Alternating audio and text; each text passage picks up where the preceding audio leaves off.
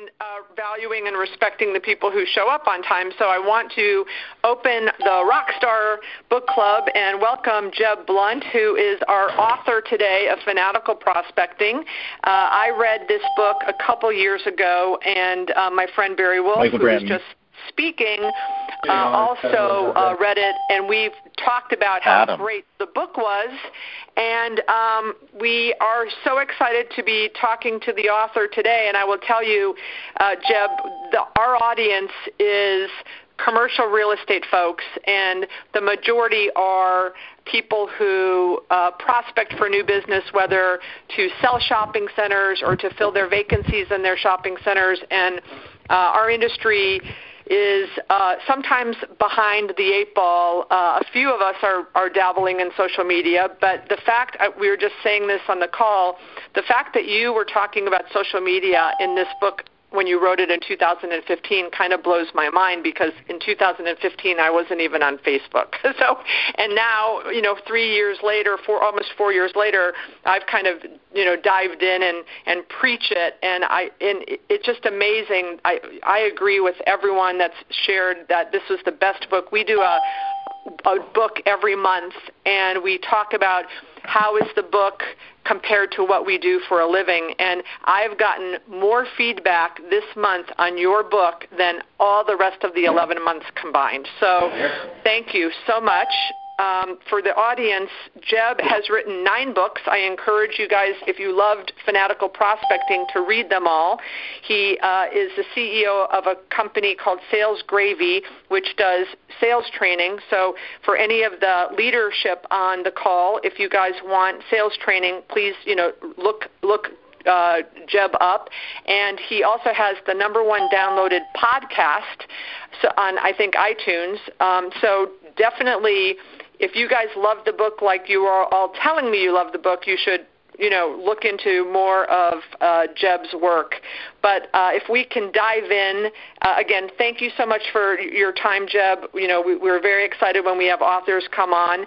And I don't know where to begin, but I will start with our industry is addicted to email prospecting. So, for example, if someone gets a listing to sell a shopping center or to lease a shopping center, our industry for 30 years, or as long as email's been around, has had a bad habit of sending out email blasts, and I have done my best to try to discourage that habit and do more of a one-on-one personalized email, doing a little bit of a research in advance, so because when we get bombarded with 300 emails in our box, no one's looking at those email blasts. So I would love for you to speak about you've got 4 tips to email prospecting, and if maybe we could open the call and you could start talking about that.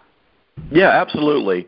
So and thank you everyone for reading my book. I'm truly grateful to you. It's a huge thing for an author to be able to hop onto a book club and everybody's reading the book, and then you say that it connects to your industry. So I truly appreciate that. When it comes to email, obviously you described one type of email, and that's a bulk email. So bulk email is more like marketing. I get a listing, and then I blast it out to all the people on my email list that may have some qualifier for renting the space from me or leasing the space from me.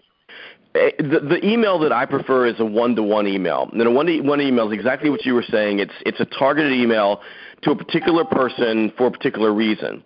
Now, as we talk about email, it's important to start thinking about sequencing and cadence while you think about email. So the problem with email for so many salespeople, and this is, Dean, to give you an idea, I just came back from Japan, and in Japan we were working with a sales team there, and with the same problem. They never picked up the phone and called people. They just sent emails.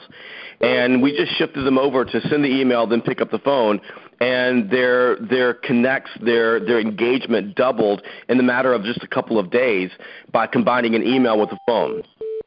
So when we start thinking about using email, you want to think about email. How do I use email as a shotgun? And in some cases, it's appropriate to use email as a blast, as a shotgun, but it's better to use email as a rifle. In that case, you want to say, how am I tying my email with my social media outreach and with my telephone call? And a rifle type email is focused on the individual. And when we talk about email, the 4 parts of a great email, number 1 is the hook. And the hook is your first line in your email. So the first line in the paragraph and the subject line. So there are a couple of things that are going to get their attention. One of them is that they know you, so there's some level of familiarity. So when they see your name or see your email address, that's going to drive opens. But the biggest thing to drive opens is the subject line in the first sentence. Most people are reading email on their telephones. Let's say most people, about 60% of people are getting email on their smartphones. Ones are using email boxes that show them a subject line in the first sentence. The first sentence matters, and that sentence has got to connect to them. Most first sentences are, we are the biggest, we have this, we do this, I do this, the reason I'm writing you is this. It has no connection to the individual. So you want to think about, I'm doing a little bit of research, make sure that first sentence connects to them. The second thing is a relate statement, and the relate statement is relating to their situation. And there should be lots of emotions that you can relate to in your industry right now because it's been in an upheaval. Shopping center, leasing across the board, especially with retail, been in flux over the last, 24 to 48 months, somewhere in that space. So there's a lot of emotions around this. So you can tap into those emotions by stepping into your prospect's shoes and relating to them. The next step is a bridge, and the bridge is why they should spend time with you. So you start off with a hook, something that captures their attention, all about them. The relating is stepping into the shoes and understanding things from their perspective.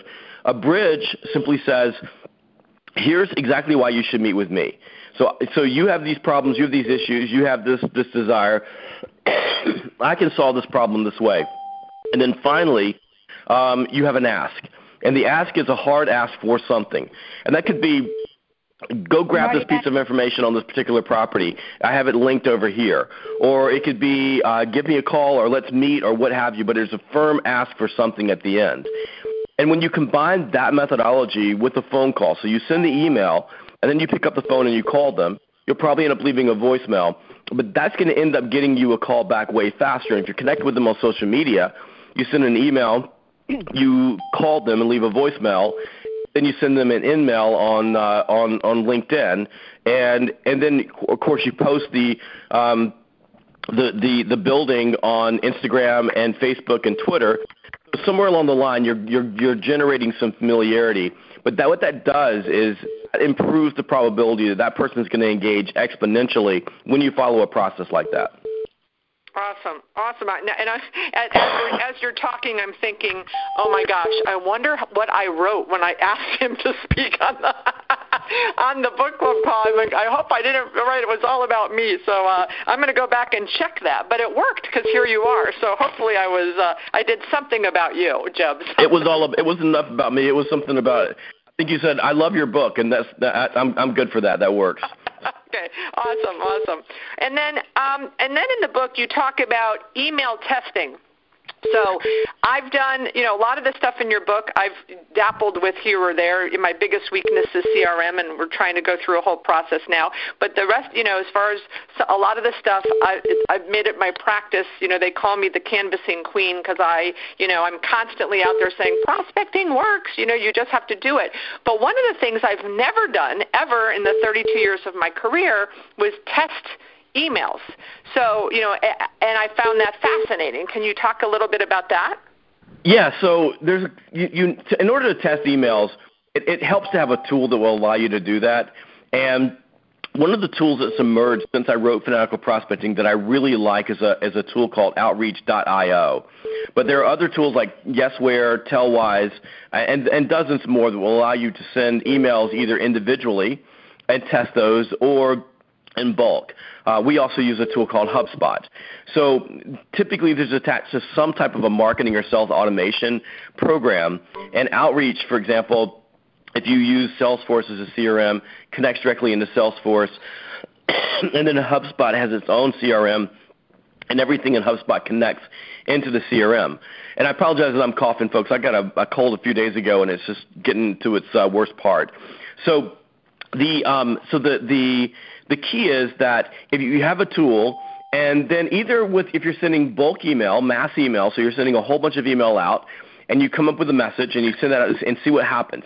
How many people open it? How many people engage? But you can also do this on the one-to-one basis. So let's just say that you set up an email sequence. There is a company that I want to reach into, say they're property managers or whoever the people are that you might work with inside of a company, and you've got a property that you think is right for them. You set up a series of emails, one at a time, that go out over, say, the course of a 2-week period every other day. And then you can test which of the subject lines gets more opens, which of the first sentences gets more engagement. And some of that can be intuitive as well, because sometimes you get on the phone with somebody, and I know this happens to me, and I rarely respond to emails. It's almost I force people to call me if you want to sell me something, but every once in a while I do. I'll respond to an email because it's that good. So your email to me was that good. There's an email that's good enough that it captures my attention, and I'll call and I'll tell the person that was a really good email that you wrote, and that's why I'm on the telephone with you. So the good news about testing is it allows you to hone in on which messages are working. If you do that over time, what happens is it allows you to shift and be more agile with the marketplace and how the marketplace is shifting as well. Sure. Yeah. Now I realize as you were talking, I used to send a lot of emails on Constant Contact, and I was always very interested to see which ones opened. I was more focused on the subject, but I agree the first sentence in the email is so important. So thank you for that. I learned there. The next thing that I'll throw out a topic, and again, I'm sensitive to your time, and I think some people might want to ask you some questions, but time blocking, so golden versus platinum hours. Again, a lot of our industry, I would say that probably 10% or less, and maybe I'm wrong, but I train leasing agents around the country, and I think 10, and maybe I'll be generous and say 20% or less prospects. Most of us focus on call-ins, like off of sign calls, and I would say that's the industry. So when we talk about time blocking and because when I say to them when I'm going and doing a workshop, well, why don't you prospect? The excuse of, well, I don't have enough time, is like always the number one thing. So, and I always talk about the selling hours, and I liked how you brought it up in your book, the golden versus the platinum. So could you speak to that, please? Yeah, let's start with this. How you choose to use your time, and let me say that again, how you choose to use your time is the greatest threat to your income and your success. You're making choices every day about your time, and there are only 3 things in the world that you can control. You can control your actions, what you choose to do. You can control your reactions, how you choose to respond to the world, I don't have any time. And you can choose your mindset about time. And when we look at the golden hours are the time during the day that you have the highest probability of engaging a qualified prospect who could lease a property from you. That's simple. And for salespeople, time blocking is the most transformational step that they can take. And that means blocking their day into small pieces so that they can get a lot done in these high-intensity sprints. So what happens is people say, I don't have enough time, and what I'll look at if I sit down with them is I'll look at them and I'll watch them do something that might have taken 15 minutes, and it'll take them 2 hours to get it done. A lot of times it's because you're multitasking. A lot of times it's because they're allowing other things to get in the way. A lot of times it's because they allow the work to expand into the time that they allot for it versus contracting the work into shorter periods of time. And when people tell me they don't have any time for prospecting, I'm truly incredulous because there's absolutely no reason in the world why an average human being who works in the sales profession can't peel off 30 minutes to an hour every single day for prospecting every day. And if you will take another 30 to 45 minutes inside the platinum hours, and the platinum hours are the time before and after the shoulder time, before and after the key selling time in the day, and just plan your list, plan what you're going to do, and do a little bit every single day. And I'll give you a great example of that. We were in Texas 3 weeks ago with the Texas National Guard doing some work with their recruiters. I have a new book coming out this winter called Fanatical Military Recruiting. We spent a lot of time in military recruiting with these recruiters, and they were complaining they didn't have time to prospect. So we did 2 15-minute phone blocks, 2 15-minute sprints. And the directive was really simple. Make 15 dials in 15 minutes and set 1 appointment. That was all they had to do. Well, with a group of people in 30 minutes. We ended up setting 199 appointments. Wow. And we averaged about 13 calls per recruiter during that period of time. Now, if you look back on your world and you just think about your days, if you just scheduled 2 15-minute phone blocks and you picked up the phone and you made 10 to 20 to 30 calls during that period of time, and you had a few conversations, and then you did that every day, the cumulative impact of that is massive.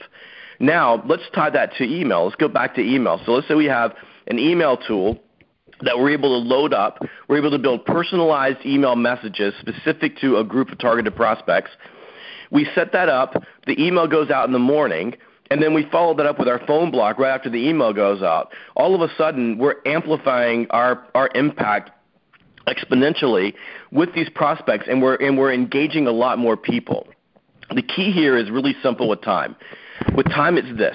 You have 3 choices that you can make every moment of the day. You can do things that are impactful, you can do things that are important, or you can do things that are trivial. Now, most people at work are not doing trivial things like watching cat videos, but most people are doing important things. And important things are following up on email, doing reports, walking the property, doing all of these things. They're important, and you have to do them, but they don't necessarily add to your income.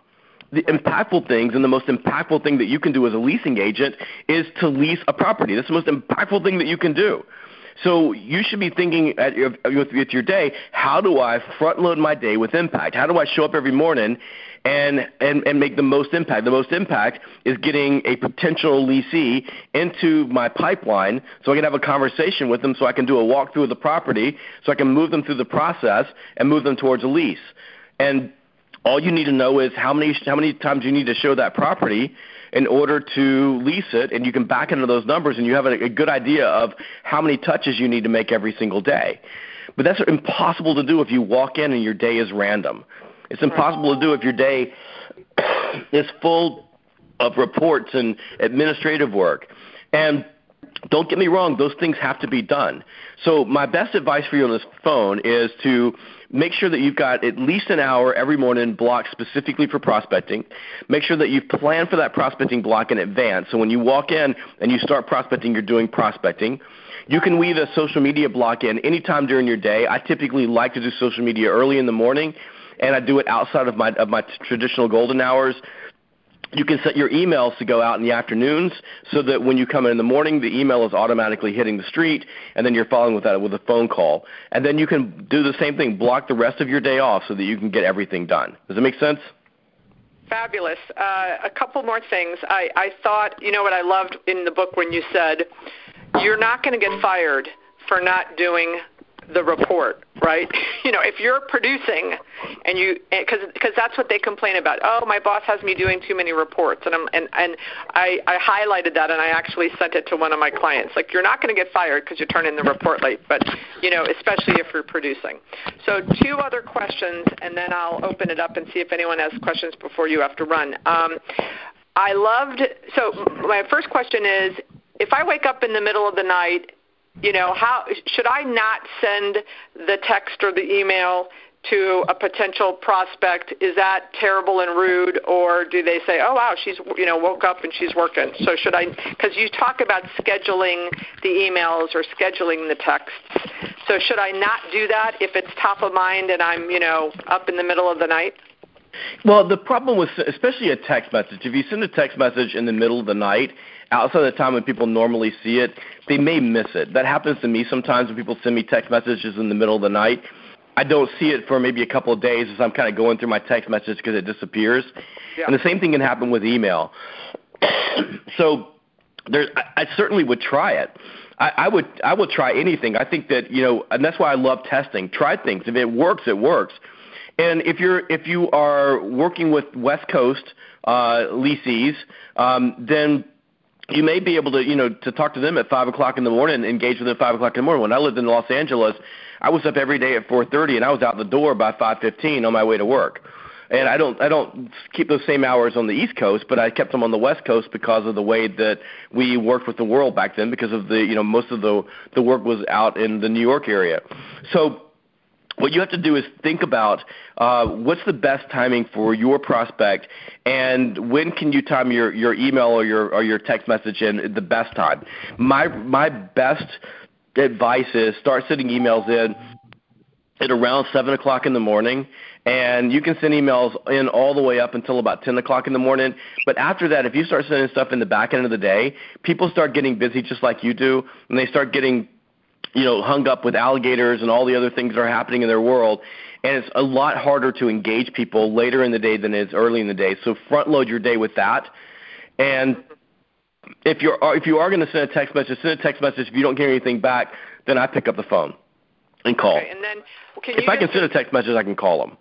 Okay. And then you had said, and I actually heard this recently from Grant Cardone as well, people would say, what do you think about texts? And up till about 2 months ago, I used to say, no, you can't do text. It's so unprofessional. And now both you and Grant Cardone say that after, let's say, a call-in comes in, they get a call for their property or they showed space at their property, both of you are saying, the minute that interaction's over, go ahead and text the people, hey, just met with you or just spoke to you about a property just to confirm, this is the price and, when do you want to see it? And it adds, first of all, a lot of people aren't getting their emails to their phones or they're inundated with emails, and the text adds a level of intimacy and a sense of urgency.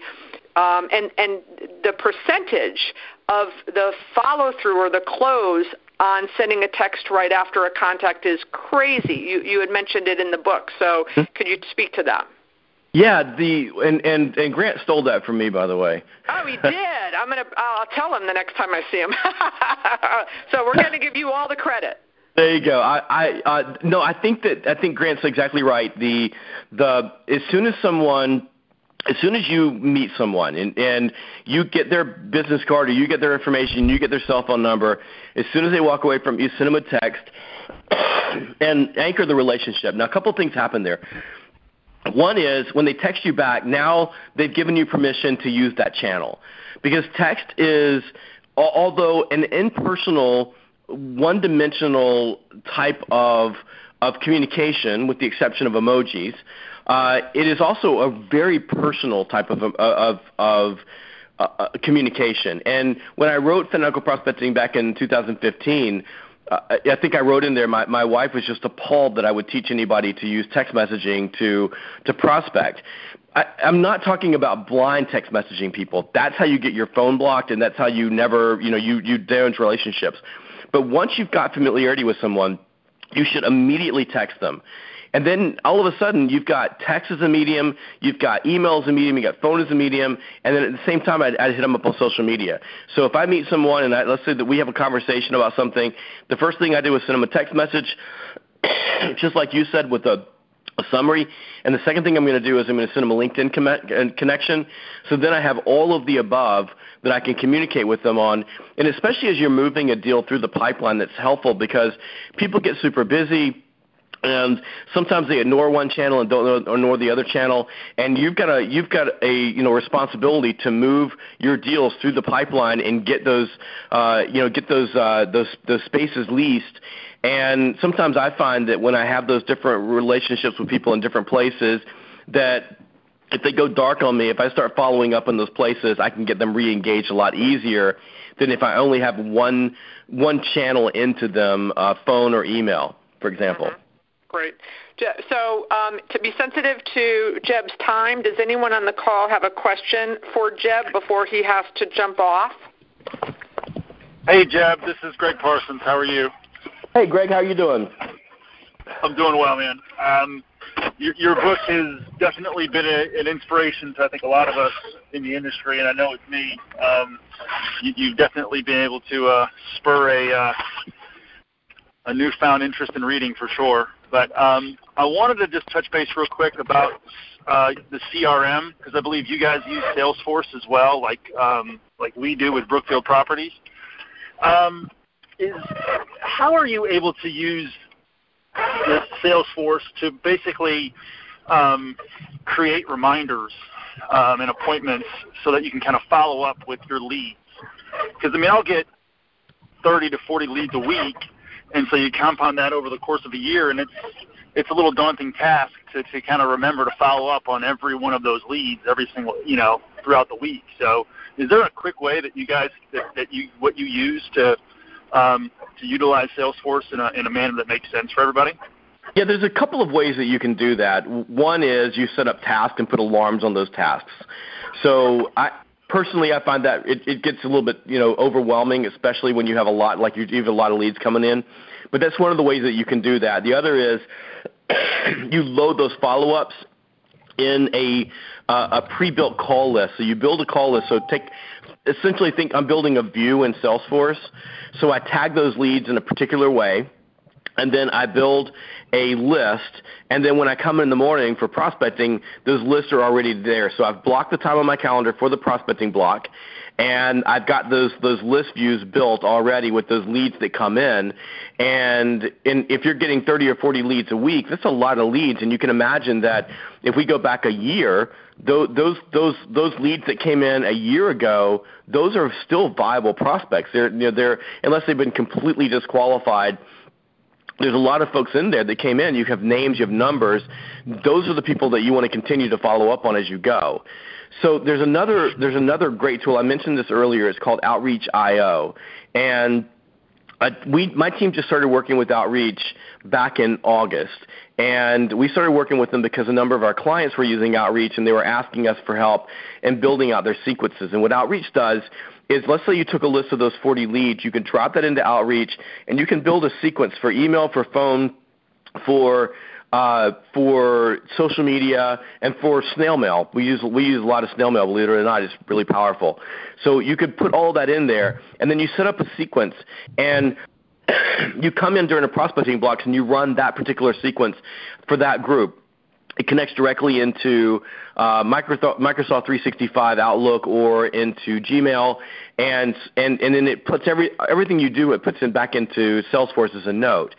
But what that does is it takes those 40 leads and it puts them on a sequence of, let's say that the sequence was 15 touches. And then all you do is log in, and what the plays or the sequences that are set up for that particular day, they're already there for you, and you just run down the list. And I've mentioned a lot of tools in fanatical prospecting. There's not a lot of tools that I've got like this gaga over that I think it's this good, but it's that good. It's a really powerful tool. So much so that we've as a firm, we are working with them now to get better at it, so we can go back and teach our clients and help them get better at it as well. But it's something worth taking a look at. And if anybody if you want a connection to them, I'll be happy to make that connection. It's jeb@salesgravy.com. I have no dog in the hunt other than I just really, really love this tool, and it blew me away. But it's an easy way to solve the problem that you're facing, which is that, how do I deal with all those leads and all those reminders? And if you're not using Salesforce, if you're using HubSpot just added sequencing in, so they've got that there. There's another one out there called Pipeliner. It's a CRM. If you're looking for CRMs, fabulous. And I would use Pipeliner if I wasn't so embedded in Salesforce. I'd switch to Pipeliner because I think it's that good, and it works with these other tools as well, and it will also connect with HubSpot. So there's a bunch of them out there, but I think that what's happening is, and if you'll look and see, everybody's starting to get a clue that this ability to manage these leads over the long term, because sometimes it takes 15, 16 touches in order to engage someone. You've got to have something that'll help you manage that. And I hope I answered your question. Thanks, Jeb. I appreciate it. Happy Thanksgiving. Thank you. Happy Thanksgiving. Anybody else have a question for Jeb? Did you guys hear Jeb@salesgravy.com, and make sure that you download his podcast? Anybody else? Barry? Yeah, if I could jump in. Can I jump in real quick, Beth? Yep. Hey, Jeb. This is Barry Wolf again. So, Jeb, again, I appreciate everything you do. Quick question. I will tier my clients and prospects kind of tier 1, tier 2, and 3, and how often I'll reach out to them, how I reach out to them will vary based on which of those groupings they go in. How do you, as far as your team and yourself personally, any thoughts or suggestions kind of how you group your prospects and go about that, and maybe how that impacts how and how often you reach out to them? Yeah, we do a very similar thing, Barry. We use a different moniker. We use HPP, MPP, LPP. So high potential prospects, medium potential prospects, low potential prospects, and that's built on our ideal prospect profile. So we try to low potential prospects. We would only use, for the most part, we would lump them into mass email blast, things like that. We probably don't spend a lot of time on LPPs. MPPs and HPPs we spend a lot of time on. Now, we take that one level or one step further, Barry, and what we do is we have high potential and high probability. So high potential means that, for example, out of your world, Starbucks, I'm just guessing, okay, Barry, but Starbucks would be a high potential prospect, because they lease lots of space, they have lots of stores, they have a lot of stuff going on. I don't know if they're franchising, but there's a lot of things happening. So, and they've got a lot of money. So that would be a high potential. In my space, a company, a B2B business services company that is between $50 and $250 million and has a sales force that's greater than 20, that would be high potential for me. You would think it would be a Fortune 1000, but Fortune 1000s are MPPs for us. They come, we get them through osmosis, not necessarily through prospecting, because they have to have a very specific need or change that we don't know about that gets them to engage. So we have a couple of really big projects working with them right now, but they came to us. But the HPPs that 100 million, 50 million to 250 million, we're on the phone, we're calling, we're working those really, really, really hard. Now the high probability is, once we start meeting with them, part of our qualifying process is, what's the probability that this potential prospect is going to move into close? They're going to sign a contract, they're going to spend money, they're going to do something. So you can be a high potential and a high probability. And then as we start looking at our prospecting calls, we call it a prospecting pyramid. We then order our prospecting calls by HPP, MPP, LPP, and then by high probability, medium probability, low probability. Does that make sense? It does. Yeah, no, definitely. I appreciate it. Okay. Any last question before we let Jeb go? Hey, this is Justin Sterling in Knoxville. Just one quick question to your comments, or a little bit earlier, Jeb. When you are persistent in following up with your leads, we know it takes time, but is there a trigger event when your lead is clearly a dead lead? For example, when someone says, stop calling me, then I usually don't refer them as a lead anymore. What about you? Okay, great question. If someone says, don't call me anymore, I call. I just do. If they hang up on the phone with me, I call back. And let me explain why. No, and it's a brilliant question that you just asked. So you guys are in the business-to-business space. If it was business-to-consumer, let's say that you were selling residential homes, and you you were doing apartment leasing or what have you. That's a different thing. If I'm on the phone, if I'm in a B2C type situation and I'm making an outbound call, see insurance, what have you, and the person says, screw you, don't ever call me again, I don't ever call them again. And that's because there's a difference between calling a consumer, an individual, and calling a company. Because with companies, the company is not a single person. So the single person may say, don't ever call us again, but that doesn't necessarily mean that company is no longer a qualified prospect. You may change the frequency that you call them because you're not getting anywhere. You may look at their situation, their financial situation, and say at this moment they're not a good quality prospect for me. I'm not going to waste time on this. I don't want to spend my time on the wrong prospects. But I don't take people off my list just because they say not call anymore if they're a B2B company. And it's funny because like I was talking to a salesperson the other day ago, and he said the same thing to me, and I said, well, who told you not to call anymore? And he said, the receptionist. I said, so you have a $12 an hour person making a decision for a $4 billion company. They didn't stop being a qualified prospect. That individual stopped being a person that you should call. So. And it's amazing for me when I watch my own sales team, especially on the advertising side of our business. We sell employment advertising. We have a big job board on Sales Gravy, and they'll call the person and say, we don't need anything. Don't call us anymore. And then the very next day, our phone will ring, and it'll be that person on the phone ordering a job post package. So my rep's going, this doesn't make any sense. I go, well, what changed? And they go, well, I guess they needed somebody. I go, yeah, what changed was the vice president of sales walked into this person's office and said, we're down 3 heads. I need somebody. Go get them right now. And you have to think that same way too. Sometimes there is no opportunity in the short term. That would be a low probability opportunity, but that doesn't mean there's still not a high potential prospect. So when someone says, don't call me anymore, I call. Now, that doesn't mean I'm a stalker. If I talk to somebody and say, don't call me anymore, and they're emphatic about it and there's nothing there right now, I simply make a note and I'll put them on a 6-month, and I'll do something. Sometimes I'll try to re-engage them with a white paper or something of value to them, but I just don't take business-to-business prospects off my list just because somebody there says don't call. I hope that makes sense. It makes perfect sense. Thanks for the context. Yeah, for those of you that haven't had a chance to read it yet, 2 examples, very funny. So Jeb walks into a place and the ladies told him no, 9 out of 10 times, and Jeb walks in and the gatekeeper says, oh no, not you again, and Jeb goes, yeah, I haven't had my quota of rejection enough today, so I wanted to come see you. And of course she laughs. You use humor, and then he engages and has dialogue.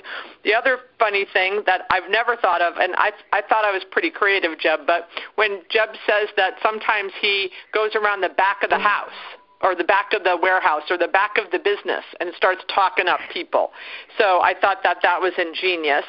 And then what I have done, especially with national retailers, is Jeb will just start pushing different extensions. And I'm sure many of us have tried to do this when you can't find the head of real estate for Starbucks, and you just start calling Starbucks corporate and pushing different extensions and then getting someone there to help. So, all right. Well, Jeb, we're going to continue to talk about you and your book, but we do appreciate and are sensitive to your time. Please, you guys, whoever has not bought the book, buy the book or buy the download, the Audible. Jeb does the audio himself. He's very entertaining.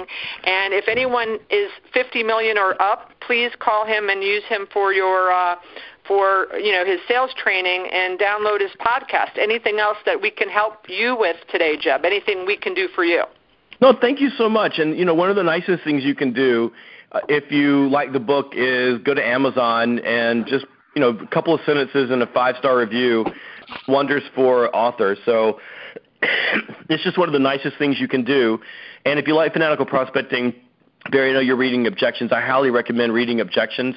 It's a really nice follow-up, especially in light of some of the things we've been talking today, that will help you. It builds out getting past objections in a much deeper way, and I think you would enjoy having those 2 books together. So in summary, go write a review and read Objections. We will read Objections. It'll be in the 2019 book club selection. How about that? Perfect. Sounds good. Okay. Thank you, Jeb, so much. Everyone else, stay on the call. Thank you, Jeb. Thank you. Bye-bye. Bye-bye. All right. How was that? Everyone? That was pretty awesome. It was great. Fantastic. Fantastic. He's great. You guys, whoever Awesome. have that was I'm reading this book and I just finished listening to it over the weekend, but I've read it twice.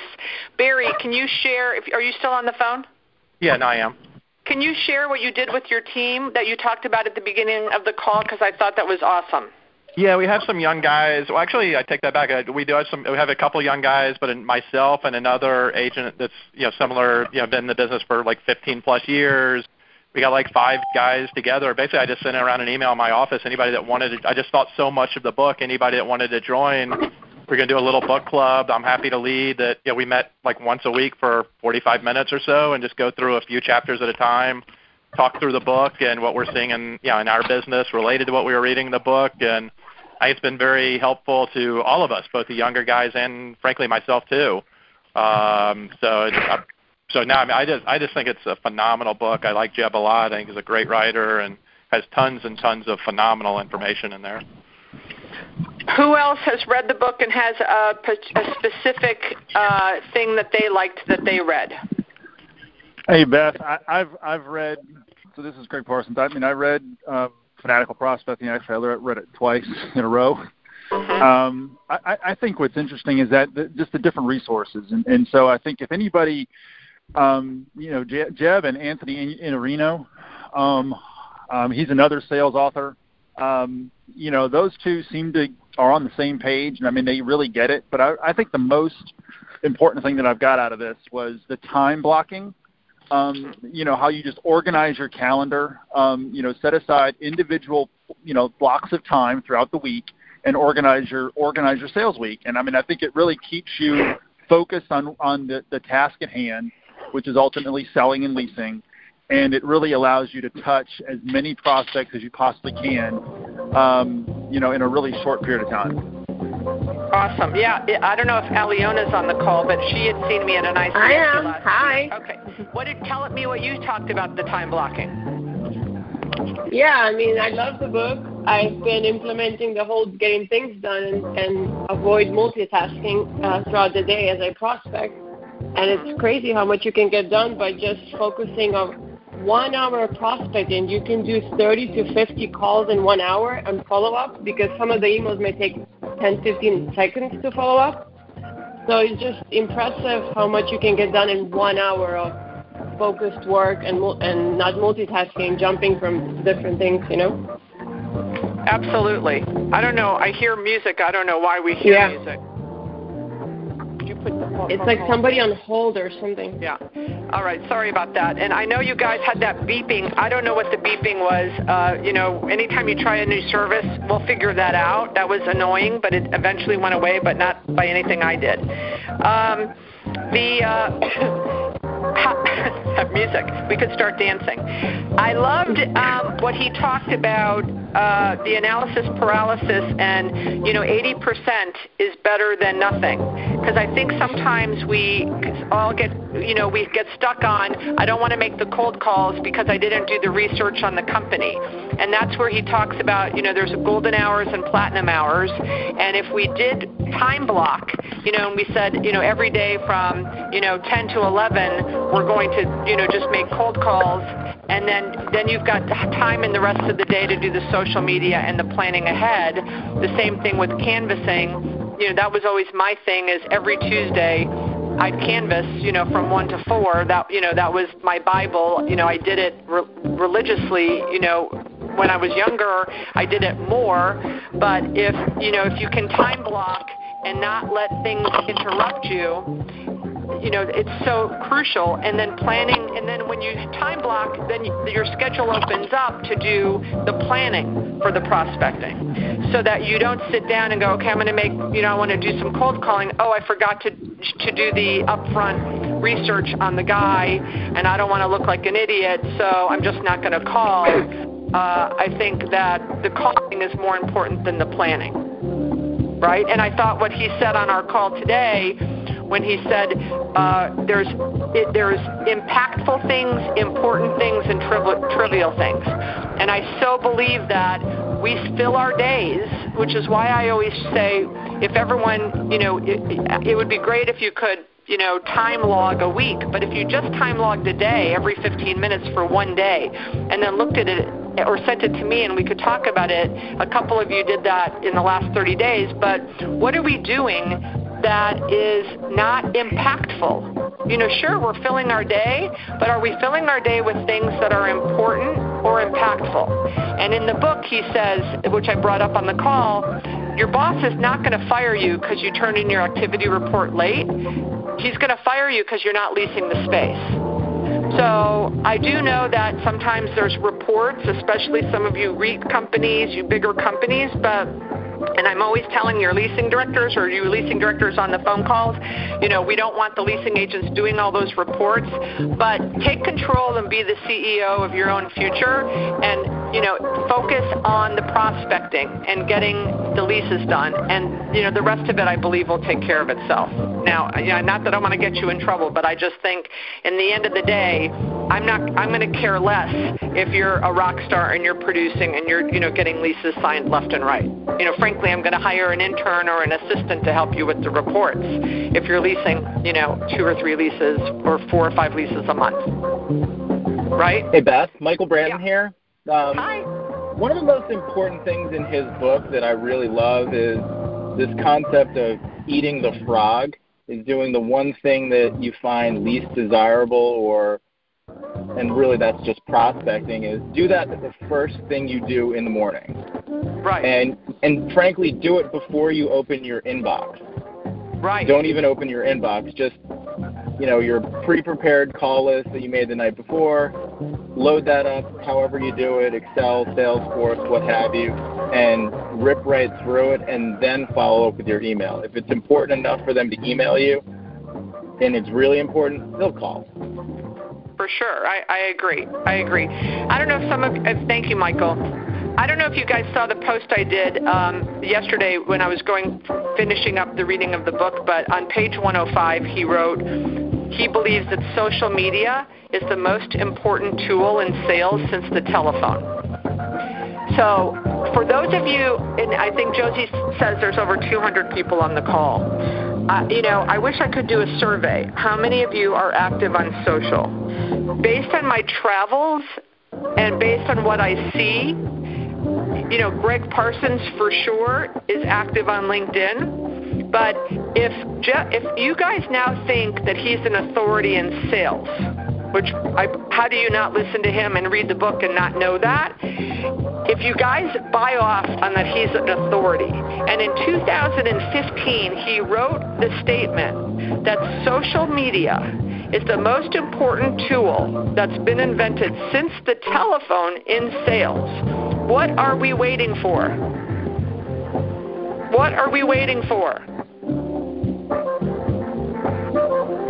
Hey, Beth. Justin Sterling, Knoxville. I have a hypothesis about an answer to that question. It seems like commercial real estate is late adopters, where a lot of residential folks, I've heard you talk about this before, are kind of early adopters of some of this technology. Yep. And I don't know the answer, but I really love your encouragement for people to take ownership of their own pipeline as their own, and don't wait for your broker to get on board. There are cheap solutions out there for CRM and outbound email and things like that you can do right now today.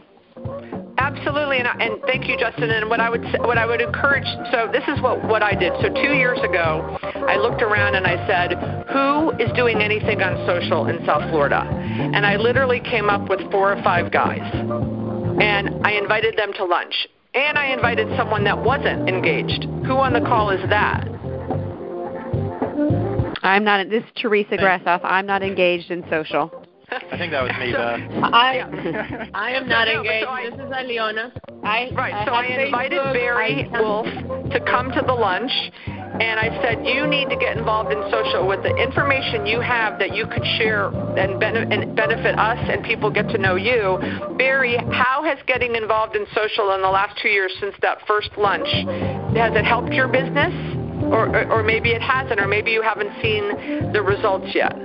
Yeah, I don't know that you can quantify it. I'd say, yeah, it definitely has. If nothing else, it helps open the door when I'm at conferences and calls. I think it's, from a credibility standpoint, clients or prospects are seeing, some of the posts and find a value. I don't know that I can quantify I have X dollars more in my bank account at all. But I would absolutely do it again, and if anything, we'll discuss here soon. I'm looking to ramp it up next year, so I'm a big believer in it. So Justin, my point to you is look around Nashville and say who else is doing it, and then if one person's doing it, and if you like another person who you think should be doing it, set up a lunch. And so we meet quarterly, our group. We have about 5 or 6 people. We're adding a couple. We meet, and what we do is we sit around and we go, and someone's good on LinkedIn, and someone else is good on Facebook, and someone else is good on YouTube, and someone else is good on Instagram. And we sit around, we had a lunch, the first lunch, and then we started having like we had an hour meeting, and then we realized that was not long enough. So we meet quarterly, and we spend about 2 to 3 hours, and everyone commits, and we go around the table, and I think we all get something out of it, because over the 3 months that we're not meeting, we're all trying new things, and then we commit to the group, I want to try to do this, I want to try to do that. So for Justin, if it's something you want to do, or Greg, in your markets, look around and see, is anyone else doing it, and then maybe it's just 2 of you. but I think that it's helped me by having this little social media group because I'm learning from them and they're learning from me, and we're all in the commercial real estate industry, albeit maybe different roles. So I think that could help, for all of us, if that's an idea in your respective markets. Okay, is everyone else still there? Yes, we are. Okay, I have a good. question for, I don't know how many people are on the call that are active in social media, but have any one of you that is active tracked your time and how much hours you spend a week on social media?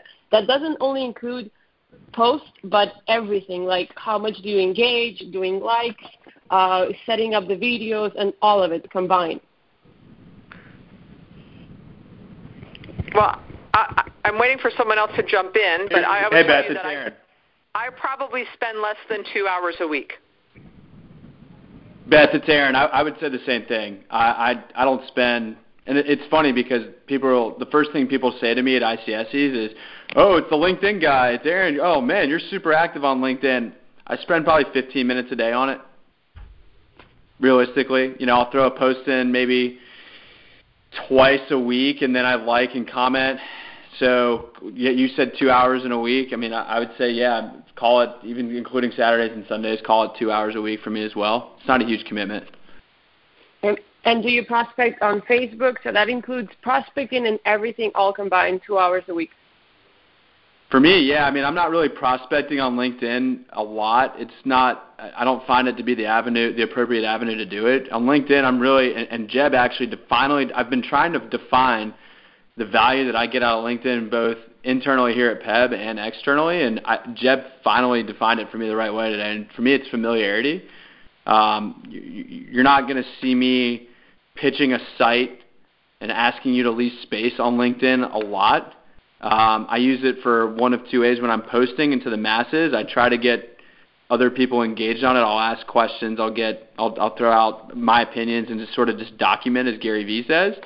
And then the other way that I use it is what I've done is anytime I go to an ICSC or I meet someone, if I take their business card, not only am I following up via email now, but I'm also reaching out to them on LinkedIn to build that extra touch point. And I will tell you that, and to Barry's point, like I really, unfortunately, I can't tell you I've made more money or gotten real hard data of more deals that we've gotten done as a result of that. But I will say that it's gotten people to return my phone calls faster. So will that lead to a deal one day? Probably. But it's not like a direct data result that I wish I could just spit off numbers for you right now. So I have a LinkedIn hack. 1 second. Let me tell you guys about this LinkedIn hack. If you go to LinkedIn and you are on your main page, there is a thing at the top that says, or you go to people. You push the thing people at the bottom, and at the top there's something that says find nearby. If you're at an ICSC and you're at a roundtable, have everyone do it. And if everyone pushes the people icon at the bottom and then goes to the top and you push find nearby, everyone at the table will pop up. And all you have to do is, push on their emoticon on the right. Boom, boom, boom, boom, boom. And you add like 10 friends in a second. Is that amazing? Amazing. But you got to do it at a round table or do it, like the next time I teach a session, I'm going to say, everyone open LinkedIn, and then everyone can be friends with each other in a second. Okay, who else? We're getting to near the end of time. This is Tammy. It's Tammy. I just wanted to share regarding LinkedIn, and forgive me, I had to jump on another call, so if I'm repeating, just let me know. I do social media, but only as prospecting, not necessarily advertising. And in the last month, I've been using it to reach out to people in the medical field because it's so hard to figure out who is either repping or a director of real estate for any kind of urgent care or health facility. And I am getting responses back on LinkedIn 99% of the time. Fabulous. Yeah. How awesome is that? I send them an invite, and then I send, along with the invite, I send a message that what I'm looking for, can you direct me to the right person, or are you the right person? And I get a response 99% of the time. Okay, fabulous. All right. Unfortunately, I promise you guys to always hang up at 12:25. So a couple things. The next book is Selling is Invisible, and it's December 14th. We will work on getting these glitches finished. We had to change systems because the last system we were using muted everybody when an author comes on. It mutes people after like 30 people, so that didn't work. So we'll work on that. Selling is Invisible. It's a great book. And if you haven't heard the news, I wrote a book. Yay! And it's called Don't Say No for the Prospect, and we'll be shipping those on January 2nd. So my guess is that will either be the January or the February book. But everyone, thanks so much. Have a great Thanksgiving, and we'll talk in December. Selling is Invisible. Thank you. Thanks, you too. Thank you. Thank you. Happy Thanksgiving.